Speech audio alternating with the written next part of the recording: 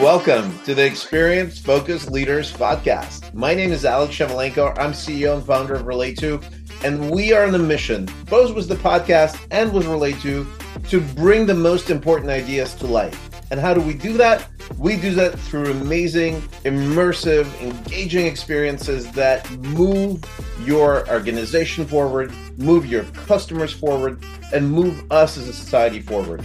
So if you love ideas, if you love bringing these ideas to life, stick around. Also, at the end of the podcast, we'll reveal how you could potentially be a guest speaker on the podcast as well. Let's get started.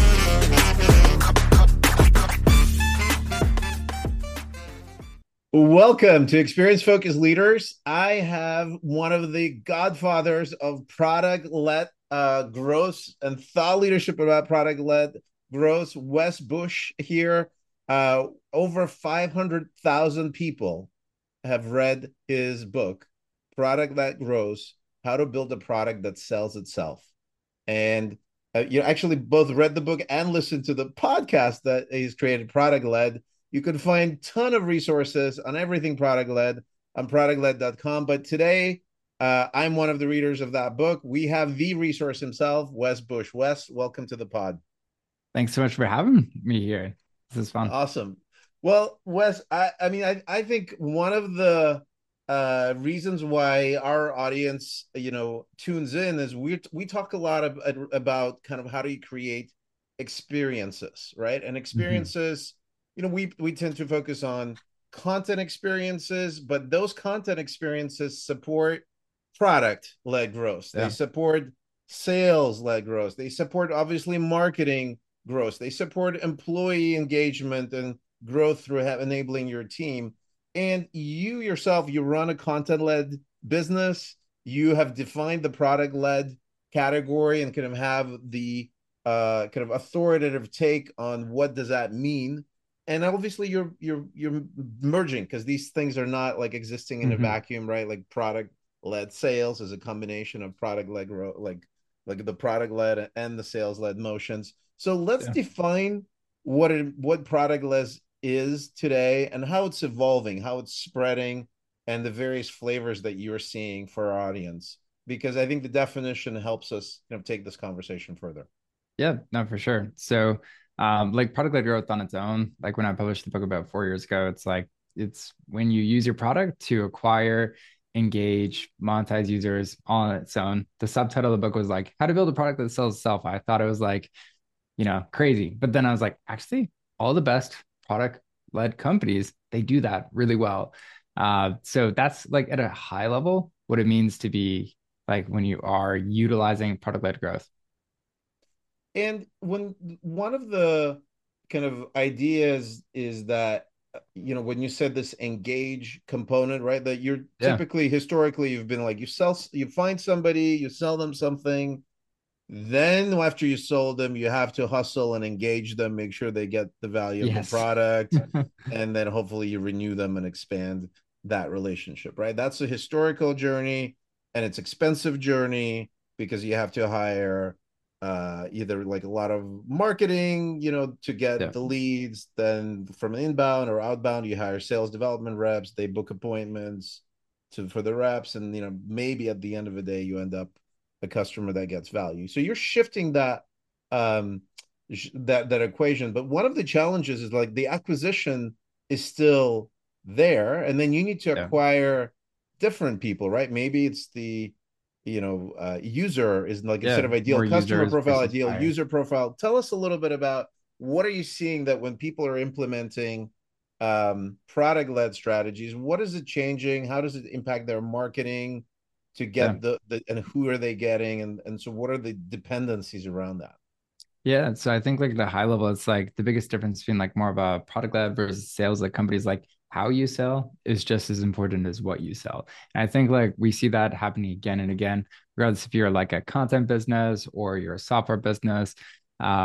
It's like people want that experience, right? That's what matters. Now, what you kind of outlined there is there's like these three pillars of like any business. Every business needs to acquire people. They need to engage people, provide value. They got to monetize. So the big shift when it comes to being more product led as a business is really just like you acquire people and then you engage and then you monetize. So you have to have like a really good, exceptional experience when it comes to actually seeing the overall value. So like that's kind of the big shift, and what it changes. Back to your initial question is it changes everything, because as soon as like when you look at from your acquisition angle of like how do I get people to my website, you start thinking about, well, what are all the problems they would have before they even get to find out about a software or a solution like we offer. Maybe it's a content asset that we could create that would help kind of solve some of these beginner problems before they even find out about us. Wouldn't that be great? And then when it comes to the engagement experience of like their first kind of taste test of what you do, whether it's a service, content asset, or a software solution, it's like, well, actually, how do we blow them away with value, help them do something meaningful in their life with our kind of free option. And then that's actually what we use to build trust very quickly with these folks. And then when we do that, we over deliver on that experience. It becomes like a natural extension of like, actually, I could just pull up my credit card and like sign up for this full trust. I get it. It's delivered on its promise. And so it really de-risks everything when it comes to this purchasing experience. So yeah, that's kind of like how it really impacts each core area of your business. Right. And just for contrast for some of our audience that is not quite yet transitioned to the Yeah. product led world, what's the opposite of that? The opposite is I somehow get to your website and then I have to download some white paper asset, Yeah. right? Give you the email. I then wait for my email, details, my company size, la da da da da. I wait for something to download. Most of the time I get that I will not download it because it's sort of I'm already distracted onto the next thing, and I'm not, I'm out of that mode. And then I guess I'm waiting for some sales rep to call me, and then they're just a sales rep. They're not going to show me the product. They kind of Yeah. quote qualify me, whatever that means. So I'll have one of those probably relatively annoying discussions where they ask more questions to make sure I fit into their mold. And then eventually maybe I'll get a account executive and a solution consultant demonstrating the product if I'm a good fit, Yeah. and some sort of a product, either PowerPoint or some sort of a product demo. But I still haven't touched the product, haven't experienced it, haven't imagined myself using it. And what is the implications of that old process versus the new one that you're describing? Like, what are you seeing? The business impact for the businesses that embrace let's Yeah. get into it. Let's at least feel the product, maybe see the video demo or the interact was an interactive demo, and like start feeling it versus like have all these barriers before I get to experience what the product can do. Yeah. I mean, like the biggest implication is like, is that what people want? And the research shows it's not. Three out of every four B2B buyers would rather sign up for like a free option versus just talking to someone in sales. So like right out of the bat, you're going to notice like 20 to 30% more people like signing up for your free product versus a demo. Why? It's not because it just sounds better. Well, it's because it's like what people want. And back to like some of the core differences, it's like, well, on a product led company, you show the value. You have to showcase it. And you build trust that way by actually delivering on your promise, whatever you told people. In the sales led circumstance, it's like more about, I'm going to tell you, hopefully you're going to be able to kind of read between the lines of how this would work for your product. They're great at sales. But that's one of the big differences is product led is all about showing the value really upfront, being transparent fully about everything. Whereas a lot of that sales experience is not transparent a lot of times too when it comes to like pricing and oh yeah, how much is going to cost me kind of thing. And so the big question to always ask yourself if you're like sales led right now and you're thinking about, okay, like how do we go from here? Is to really think about like, is your salesperson adding value or friction? If it's adding just friction, it's like you could probably remove it at that stage. So always think about like that question, and that will kind of like allow you to simplify because a lot of times when you're early in your industry. Like right now, productled.com, like we're early in our journey. A lot of people are still learning about what product led is it right for their business or not? So we actually, although we advocate product led, we have what you call a glorified sales call.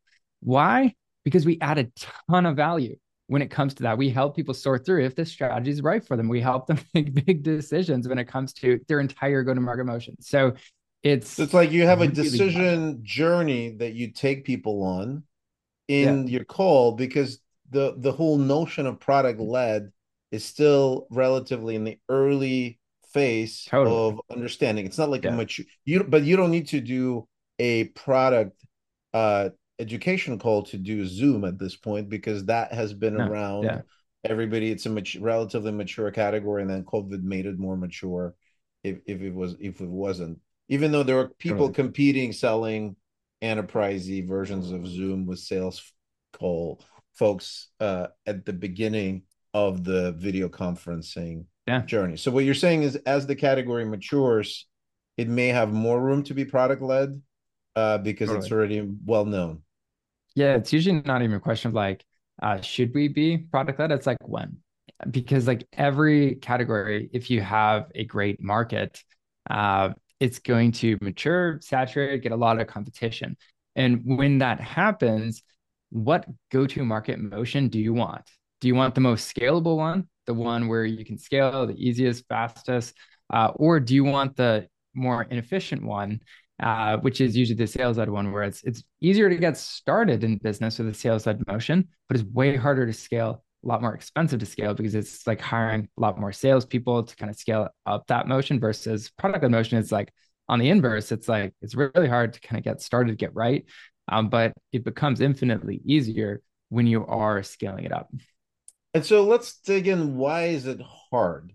Right? Because one, so you brought up, you have to, it's a immature category. So you need Yeah, to help people define the problem, right? Is that sort of, yeah, they don't have the for sure. problem set in their head.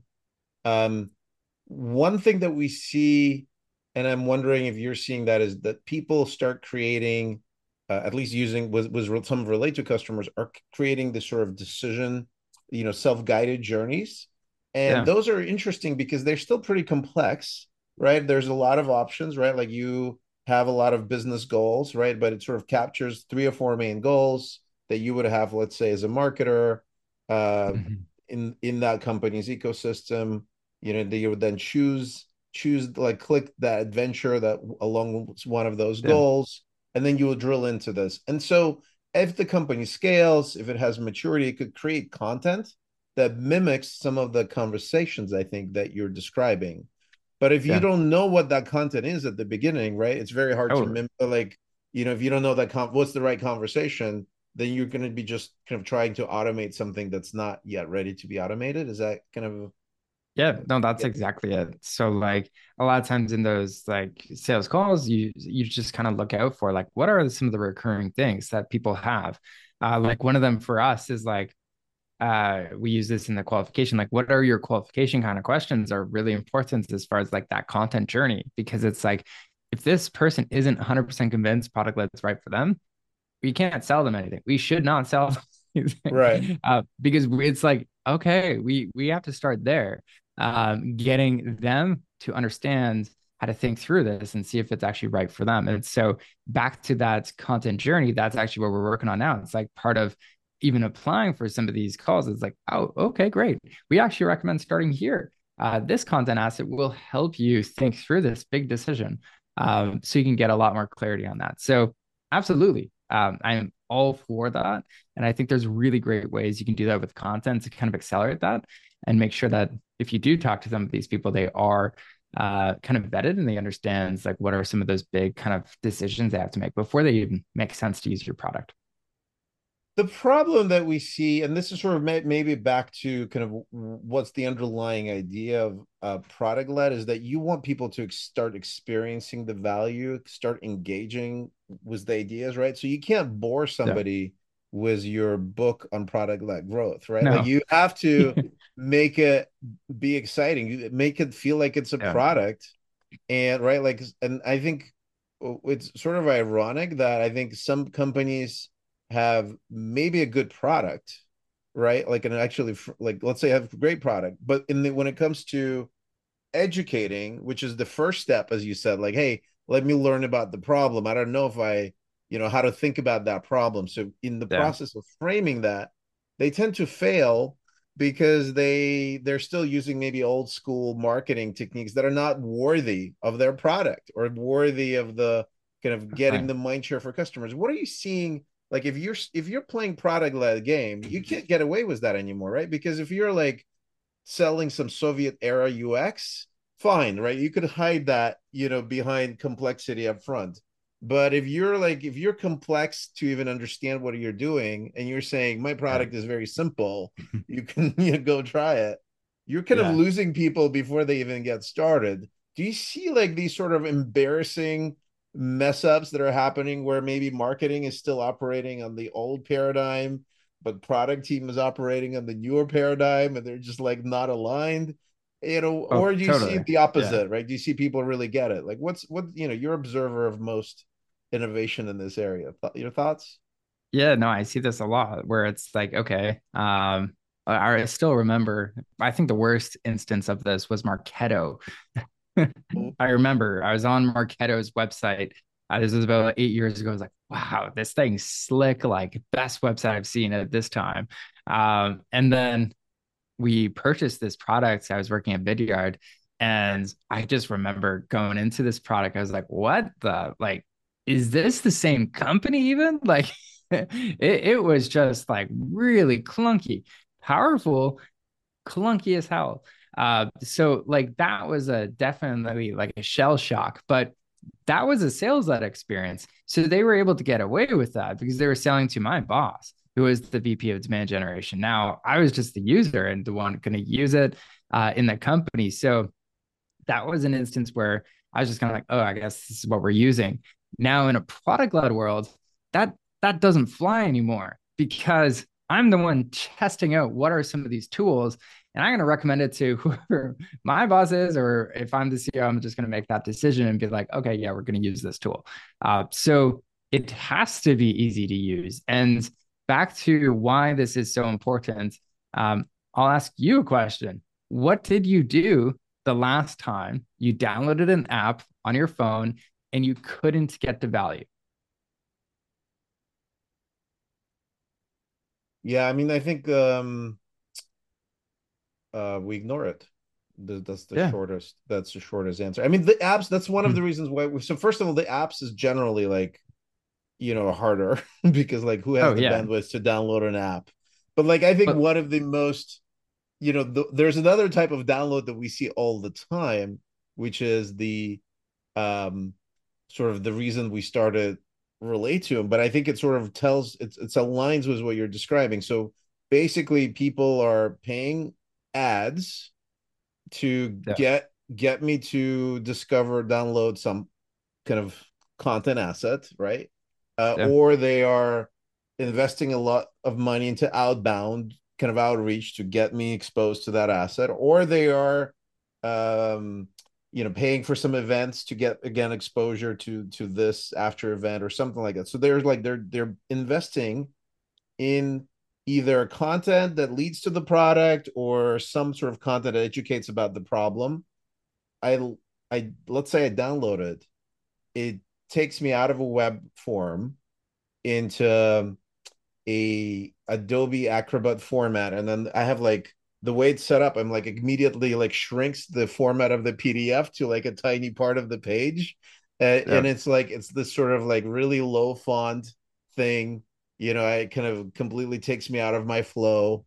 And I tried to click on something, it's not clickable like a web experience, and I'm like, okay, whatever, I forget it. And that was sort of our aha. That's like if that's my first impression, totally. I'm already gone. Like I don't care about how Yeah, easy your product is. I'm already like underwhelmed by your very top of the funnel investment, which is expensive. And then the same thing back to your stories. Like, let's say I have a complex product, right? Like, say not everybody yeah, can get away from this, but I want to be more product like. I want to have virality inside that account, or at least positive word of mouth. So what am I going to do? Well, my onboarding materials are just as dense as my product, because if the product is complex, odds are the onboarding Yeah. is also complex, and I can't navigate through that. Or I have very partial kind of text driven instruction, but I'm a visual person, um, and I need some more context. So I think that's where we see like the success materials as well. Maybe you could talk about kind of the role of the impact of product led across the buyer journey, because obviously one Hmm. of the amplifiers is you probably expose the total number of users uh to in the product led companies is much larger than historically kind of niche products that have a very small number of users. Is that kind of an accurate assessment, or what are you seeing? I mean, yeah, in a lot of cases, it's like, okay, if you're product led, you should have a decent sized market. I know like just Jason Lumpkin would always say, like, oh yeah, like have like 1 million plus people in your market. I disagree. Like, I don't think it depends what your goal is as a business. Is it like a lifestyle biz? Is it something where it's like, okay, venture scale ready? Maybe in that case, it's like, okay, yeah, for sure. We need more than 1 million people to make this work. But yeah, I don't think like too much about those numbers. It depends on what is your overall kind of outcome for that. But like back to what you're mentioning, it's like how does it change the overall kind of like go-to-market motion? It's like that acquisition, engagement, monetization, those three pillars. It's like the engagement piece. If you don't fix that, if you don't have a really good capability around that as a company, it won't work. And it won't work because it's like people, they don't get the value, they're just going to leave. They're going to ignore it, like you said, and never come back.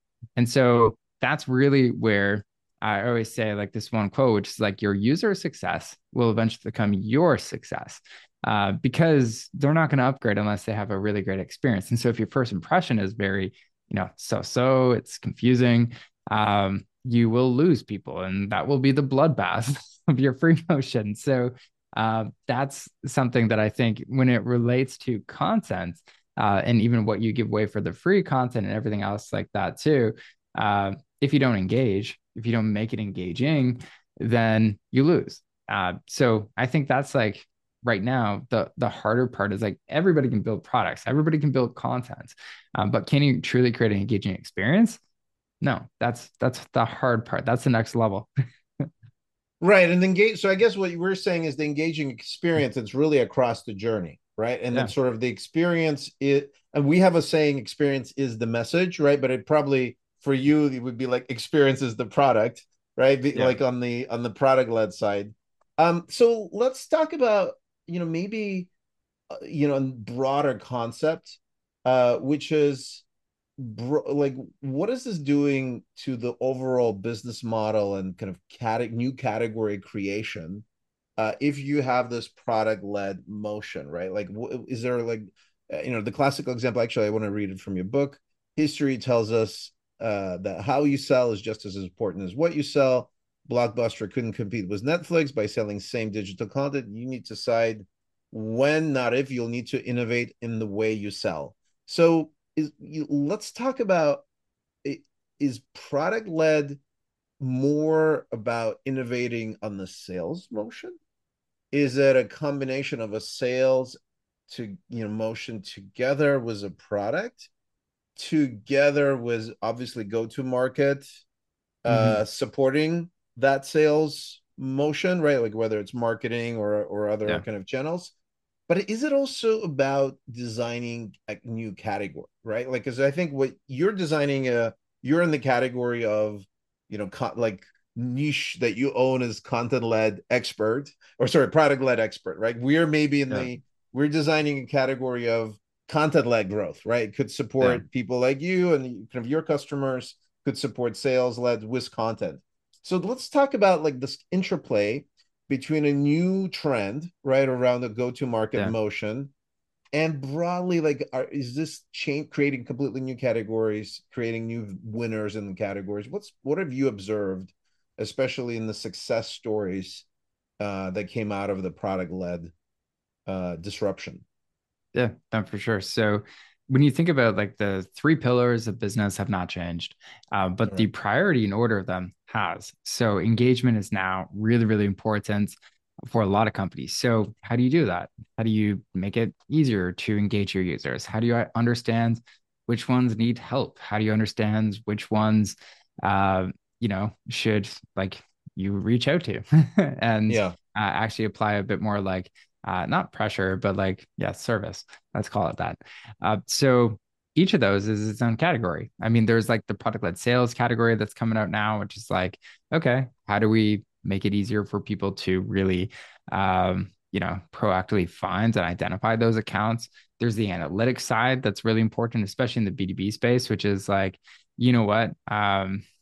Mixed panel and all these other kind of like product analytics suites are great, but it's like, it's missing something. They weren't designed for Yeah. that It era. was They designed for like B2C kind of companies. And now it's like, well, actually, I want to understand the account at the account level. Now that's interesting. So that's a whole nother category of products.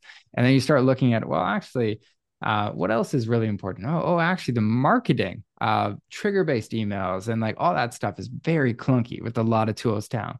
So it's like, how do we think about not just bombarding users with the same like 14 email sequence when they sign up for free, but we start to go through and really proactively identify, what should we be sent out at what time based on what they have done, and create more of a just-in-time kind of like onboarding experience versus something that is all there. And I mean, there's already some other categories like product adoption that's been kind of like there from the beginning. It's just like now it's more important to kind of test some of these new flows and see how you can get people to value more.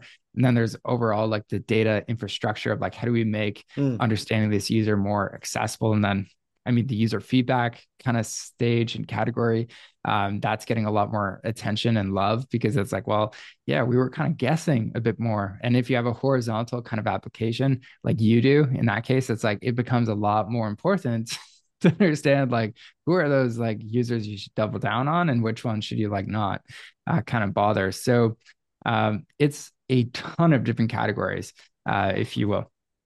yeah, and it's one of the interesting things that we're seeing is it requires a change in mindset Yeah, in how teams are organized, right? So if there was like a historically like there's product people, there's sales people, and then yeah, like you kind of joke a little bit about people who connect product and sales in like some movies that are kind of comic characters. Uh, the here it feels like the nature of the teams need to be a lot more multi-dimensional, meaning that you kind of need to have a sales person who is also kind of familiar with the product, familiar with the value that could be done through the product itself, yeah, and so they're a little bit different than a like traditional stereotype of a quota carrying enterprise rep, even the one that could do the demos, much less kind of yeah, the old traditional. What are you seeing? How are you seeing organizations change? And this may be like probably a big part of your coaching yeah, a platform that you've built. What are the biggest challenges in implementing these strategies? Obviously, the new tooling we talked created a yeah, lot of opportunities, but even if you get the tooling right, the mindset must be a challenge. And are you finding that you have to kind of just really people have to grow up in this product led world to be successful and think multidimensionally, or are you finding that you could teach some older dogs newer new tricks, tricks. yeah, tricks Yeah, in this department? I mean, I think for me it was like one of the reasons I read your book is like I wanted to. I yeah, grew up in the enterprise world. I believed in the power of the product, but I'm not sure I understood all the could easily explain it to my team. Even if I yeah. understood some of it myself, it would take me too long to do it. And you did a great job of clarifying it. But even if you clarified, it doesn't mean that everybody's on board. So, what are you seeing as kind of the biggest challenges in implementing the strategy or mixed hybrid strategies? Yeah. So I'll tell you from one of our customer stories as well. So like the CEO and founder of this company, he had read everything about PLG. Like he knew it really, really well. Then I asked him, I'm like, hey, like, why did you like send your entire team to our training? Just wondering. And he's like, well, you know what? The biggest thing for us is we need everybody to understand this. We need to build a common language. We need to all understand this, get on the same page about what is PLG, and then more importantly, how do we actually do it? So that was kind of the beginning when we were doing like these cohort programs. And then we realized we're like, actually, there was something there when it came to teams being involved in training, going through all this. It's like, because what's really going on and what you need to do in a business that's making this transition is you need to build a new capability. And how do you build a new capability? That's one. And then the second piece is like, okay, it can't just be in the CEO's head as far as this new direction. It has to have that the entire go-to-market leadership team kind of bought into this as well. Mhm. So it's like there's those two things. You got to build a capability, got to have the go-to-market team alignment. So that's kind of like step one. And then step three is like, you all got to be aligned. Like, this is the direction we want to go. And then what we kind of do, and this goes back to like our overall kind of like product-led go-to-market system and how we roll it out, is you really got to focus on these 9 core components of like, how do we operationalize this? And so when I initially wrote Product-Led Growth, that book, that was talking a lot about how to think about this from a product standpoint. Like, what does that look like? How do you do it from a product standpoint? Now, this upcoming book and this system I'm working on is really about how do you, think about the product side of this kind of business if it's product led, but also the company side. How do you blend them Right. together? Right. So the very first thing is like, think about your vision and your strategy. How does that connect to potentially even being product led? So a lot of like product led companies, as an example, it's like, let's think of Canva. Okay. They want to make design accessible to anyone. Okay, that's easy, simple vision. How are you going to do that? What's the best like go-to-market motion for that? It's like product led for sure. It kind of makes things easy. Now, where kind of companies get in trouble is if your vision's vague, and then it's like, well, I don't know what is the best way to do that. And so getting clarity on that is really important. And then the strategy piece is second, which is like, well, how are we going to win as a business? What does that look like? Is it winning through having the best user and customer experience? Is that it? Is it winning through, I don't know, like our education modes, our content experience? What are some of the core things of how we're going to win? So when you start there at the vision level, everything cascades from there. It's like, okay, great. That's our strategy. We're not even really calling it product led. That's what it is. It's just so it's basically so the Yeah. yeah, and I think the actually I will say one of my pet peeves was the word product led is that it Yeah. almost which because I don't think that's the way you use it because you actually want to create it. It's almost user led, right? Like it's almost like you want to create delightful experience for the user so they experience the Yeah. value, right? Like, but the branding is what it is. It's product led. Um, but the problem is like most traditional marketing messaging is product led, right? It's like our Yeah. product is me, me, me, me, me, me, me. Our feature is me, me, me, me, me. Our message is me, me. We were founded in na na na na na, and here are our headquarter pictures and yada yada. So it's all this sort of self-absorbed, Yeah. egocentric marketing, and product tends to be a manifestation of that. And as a product marketer, I was probably guilty of that as much as anyone. So I'm looking at that. And what you're saying is, um, actually the way you envision it is like you start with your mission, right? And whether your Yeah. mission, it could be product is a core part of it, it could be not, right? And like maybe you could use some elements, Yeah. but that sort of is one really important dimension. And then if I'm hearing correctly, um the product led is not like the uh religion, right? Like Yeah. it is a vehicle, right? We talked about different varieties, different emphasis, how you implement it in the B2B may be different. Maybe you start with one division using product led and then migrate the rest, like the way HubSpot has done this, right? Like Yeah. they started with product led more on the sales side of things, and then eventually they migrated that to other parts of the business. Is that kind Yeah. of what you're seeing, kind of how people are structuring this, like through like more vision, like, oh, if our vision is to support all these businesses, product led is Yeah. a better strategy. Let's step by step move in that direction. So yes, I think like at the high level, that's kind of what it is. But I think the part where it gets a bit tough for founders and like they don't think too much about this is okay, so we create this strategy of like how we're going to win, where we're going to play, but then where it gets a lot harder to kind of roll out is these two next questions, which is what are the capabilities we would need to have in order Yeah. for this to work? So let's say how we're going to win is like an amazing user customer experience. Now, just think about like a Olympic runner.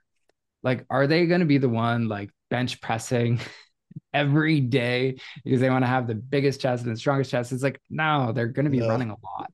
Yeah. So it's like, but yet when you start to go through some of the company org charts and everything, you're like, wow, this company is really good at this one thing. Like I was just talking to a founder and there are 10 people, 8 people on that team are developers.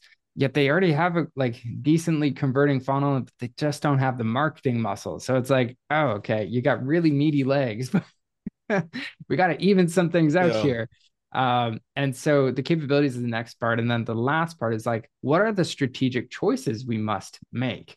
And so just like Southwest Airlines, I love this company example from a strategy perspective. It's great.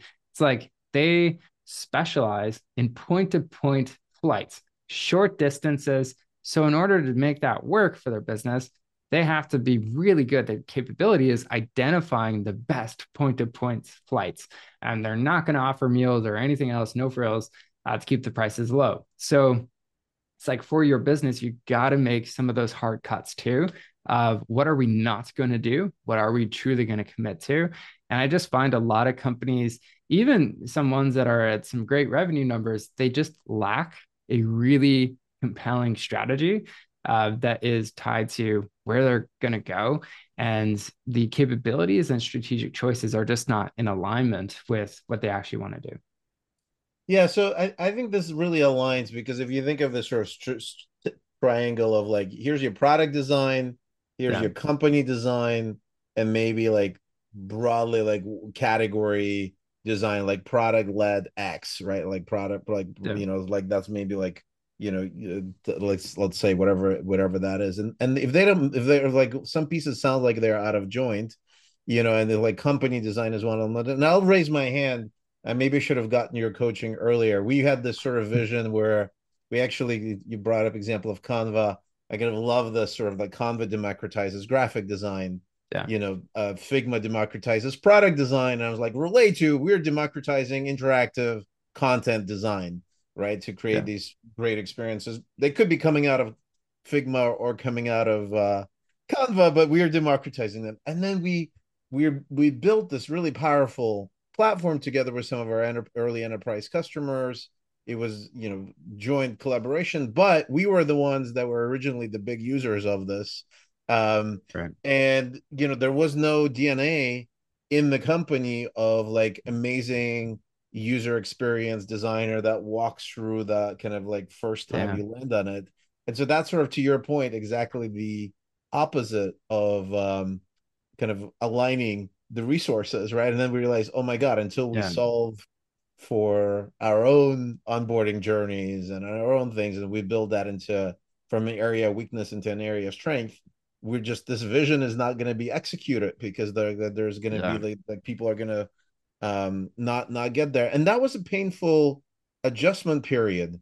So do you see Totally. these happen a lot? Because I think in the course of a lifetime, company tries many models, right, and has to Yeah. adjust as the competitive landscape changes as well. So what are you seeing kind of that facilitates ability to make these adjustments faster or slower? Is Mhm. it like whole team alignment? Is it Yeah. like real signing up to your program was the broader team so that it really like signals to the team that we are making the change? Is there like one or two structural wins that you identify in this as part of the coaching that is actually like more, hey, look, until you do this, don't like it's not Yeah. even worth joining the coaching? What do you find helps people make this with less pain? Yeah. So I think if you're going to make this with less pain, it has to be collaborative with your go-to-market team. So like the way, not to toot our own horn, but like I've tried every other model when Yeah. it comes to the consulting thing. I tried the one-on-one model. I tried like the, your more standard consulting thing. And I'd always meet with a lot of resistance of like, oh yeah, that sounds great, but like I got my thing here and like, we're gonna keep doing some of this. Maybe we'll take an idea or two.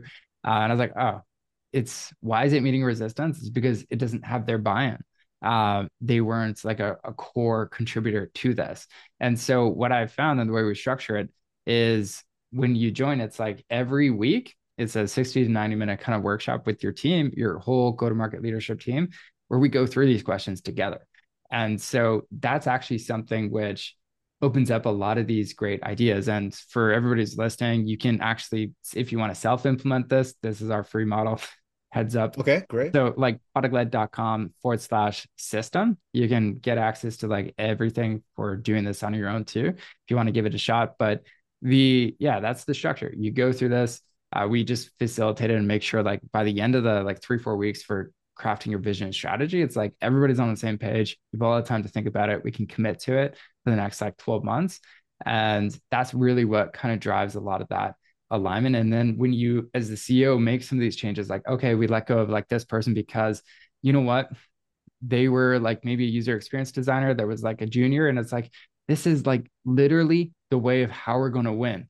We can't have like, just a junior person at this You level. We can't need to have B have the team on best. the most important A Exactly. area for the got it. Yeah, So yeah, something that's less important in the enterprise motion becomes much more important than the product led or product totally. led sales motion, and you need to allocate, talent appropriately. And so, what do you see with these companies that are trying, to do product led sales in particular? This is sort of a very common theme, right? And I think it's if you already have some sort of a mid-market motion, right? By definition, Yeah. mid-market and enterprise. Mid-market is sort of like a good in between, right? Because it has elements of sales, but you can't have too clunky of a product because just the economics may not work.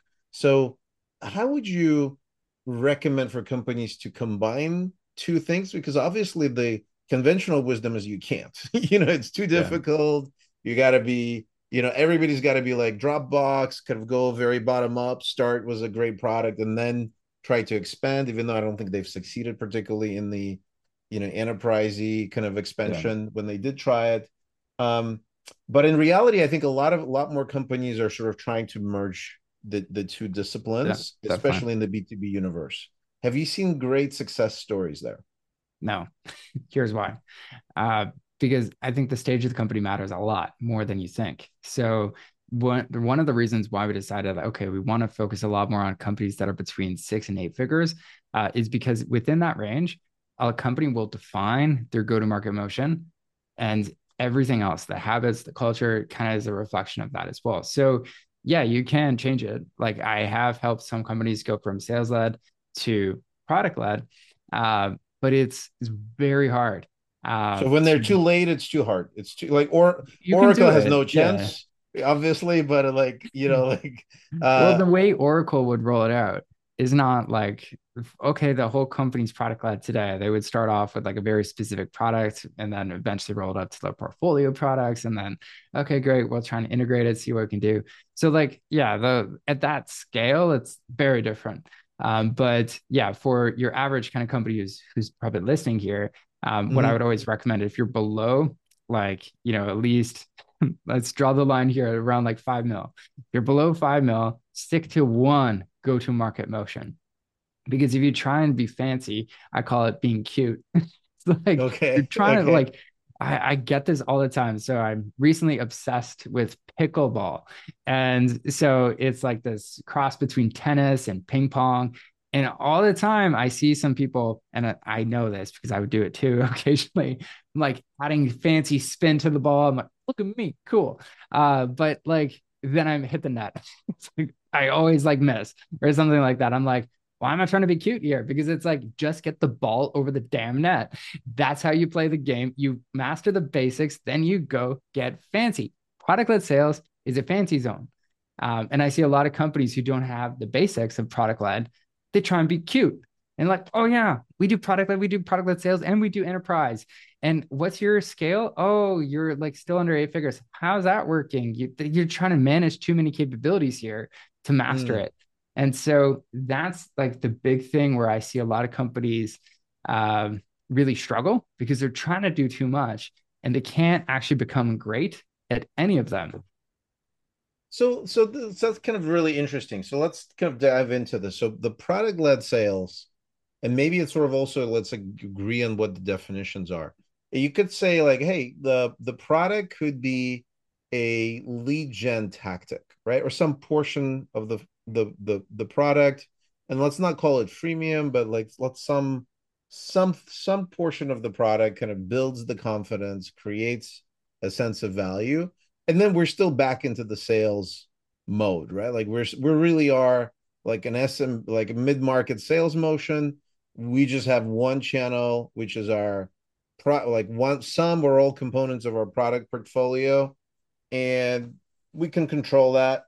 It's sustainable. It gives us some um quality of product educated leads Yeah. or product led leads in addition to our content, folks that went through our marketing automation and kind of consumed enough of our content, or folks that are just booking appointments directly, right? So do you think that is more scalable, but where it's just one of the marketing tactics, to versus you're trying to turn that, those folks, then they become a revenue, you have revenue expectations from them, right, versus from your sales Yeah. teams, like, because it's sort of, it's too easy to say you can't do it all, as especially like if you're in the early stages, you kind of Yeah. want some scalability, but you also need the sales touch, right, to educate people. Yeah. You kind of, by the assumption, you will have a little bit of both.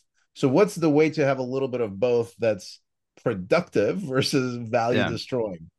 Well, I think, yeah, it depends what your business is at, like where your strengths are, what your traffic looks like, and all those things. I'll tell you a couple of scenarios. So, like Yeah. one scenario where I would say, like, clearly avoid it, in both cases is like you are a sales-led company, mostly just target like big enterprises, like 6 figure plus deals is kind of your average annual contract value. And then you have on your website, like barely any leads. It's mostly just coming through like outbound. Yeah. Maybe you get like 5, 10 people a month or something like that. It's not a lot.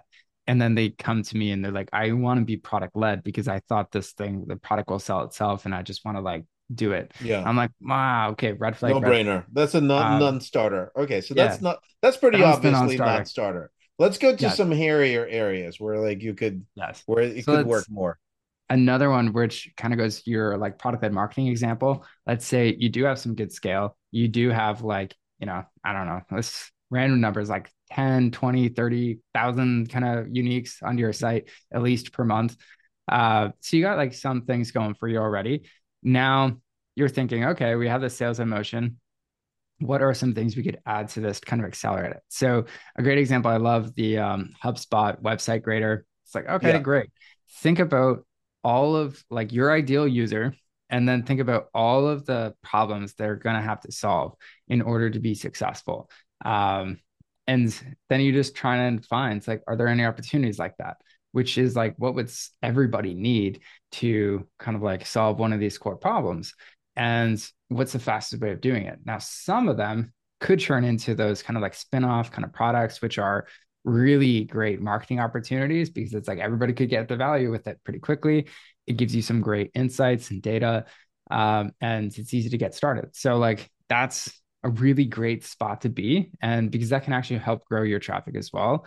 And then maybe at a later point, this is what we did at Vidyard, is we had like our initial kind of like enterprise uh, analytics video tool, and then we decided actually the biggest problem people have um, is just creating the video. So how do we make that easy? And so we created a simple Chrome extension, and you could download it, a few clicks, and boom, you got a video.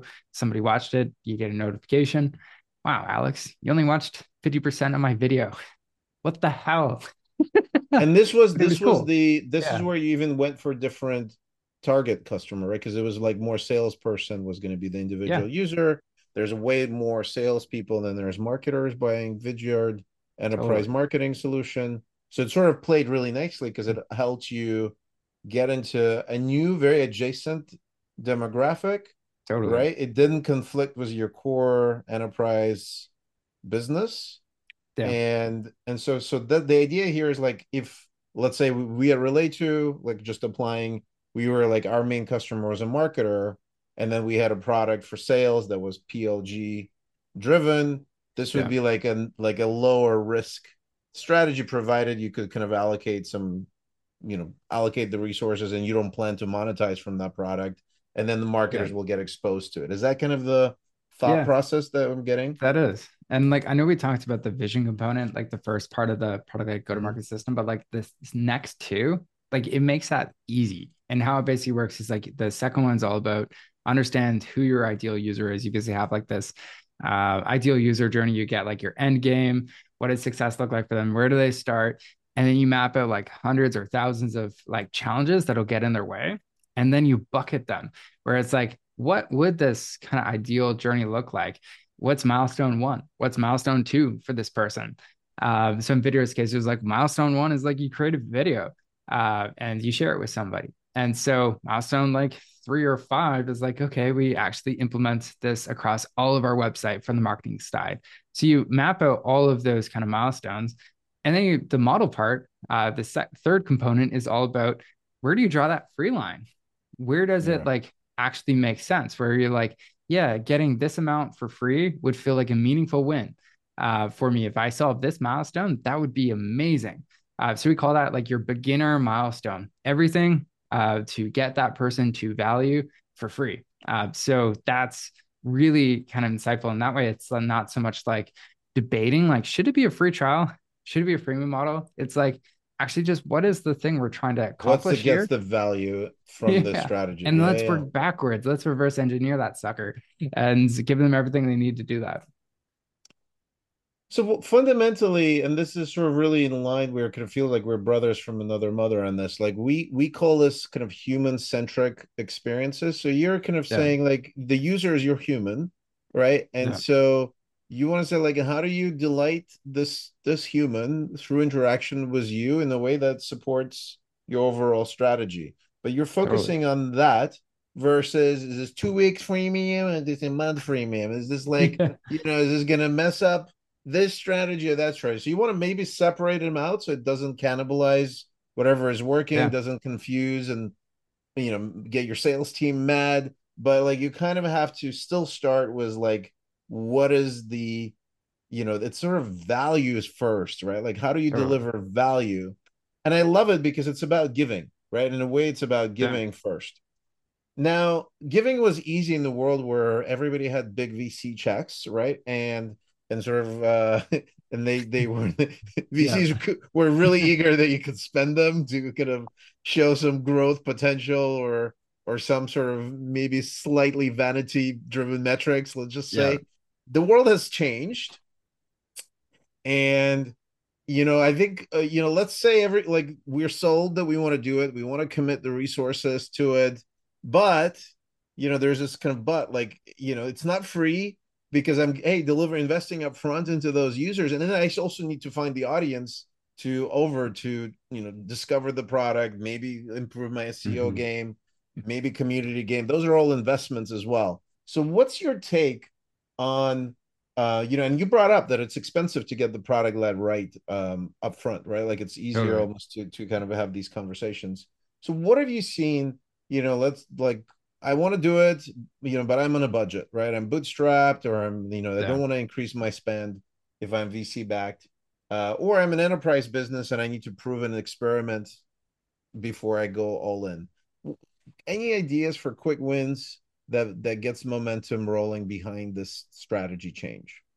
Yeah. So I think the first thing you could do is really just think about like what could be done better with the product. So when we were chatting in SaaS Talk, one of the talks I gave, I was like, what is the difference between a $4 million product-led business with 3 employees versus a sales-led business that has 40 employees that's at 2 mil? So the biggest kind of like kicker here is it's just leverage. So the product-led company is leveraging the product a hell of a lot more than the sales of business. How are they doing that? Well, whenever they have an issue, They solve it with the product. Oh my goodness, we got a customer support ticket. Somebody has a problem. Let's treat that as a bug. Why did they have a problem? Why did they have to even reach out to us? And like So questioning some of reducing these things. friction, thoughtfully reducing friction is a quick win. Okay. Totally. Yeah. So removing friction, making it easy to get to value will save your customer success, customer support folks a lot of time, energy. So you can actually scale up, have more customers without increasing headcounts.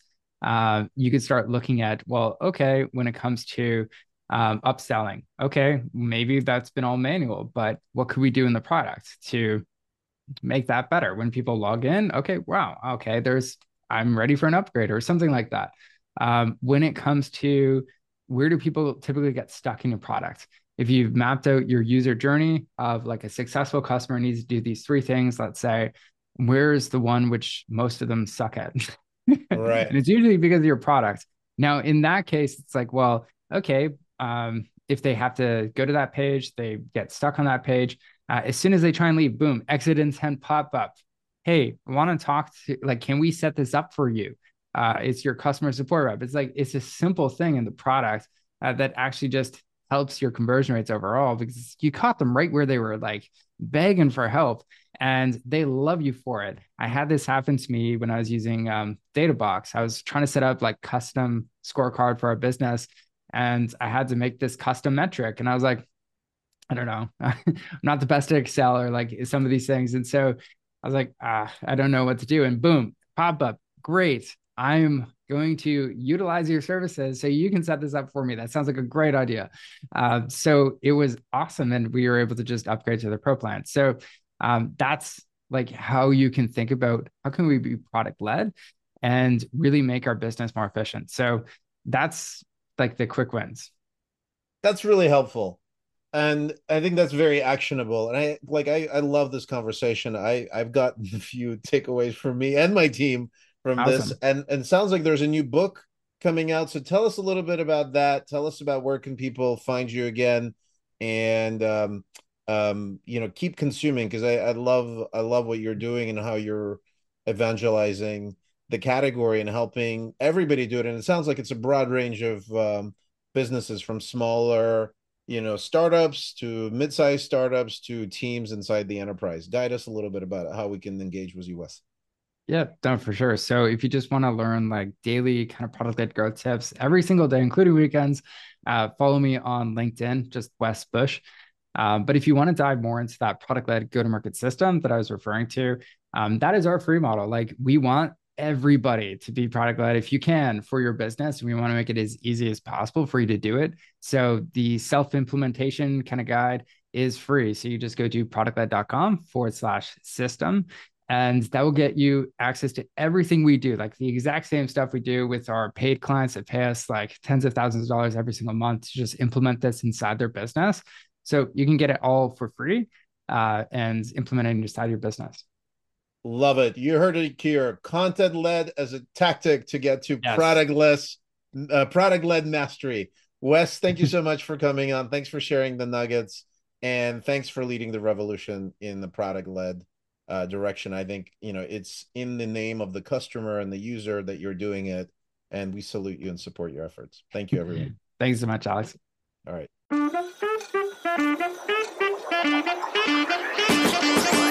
Welcome back. Alex Shivalenko here. Thank you so much for listening to Experience Focused Leaders podcast. You can learn more about us at podcast.relate2.com, RELYTO.com. Obviously, we would love for you to send this to people that you know who would be great speakers, or just share the nuggets that you took away from this episode with your community on social. And you could learn more about what we're up to on relate2.com. You could certainly connect with me on LinkedIn, where it's just very easy to spell my name. You have to have a master's in Ukrainian. It's Shevelenko, Shevlenko. Would love to connect so that we can move together the way the world communicates about its most important ideas. Thank you for listening. We hope to see you next time.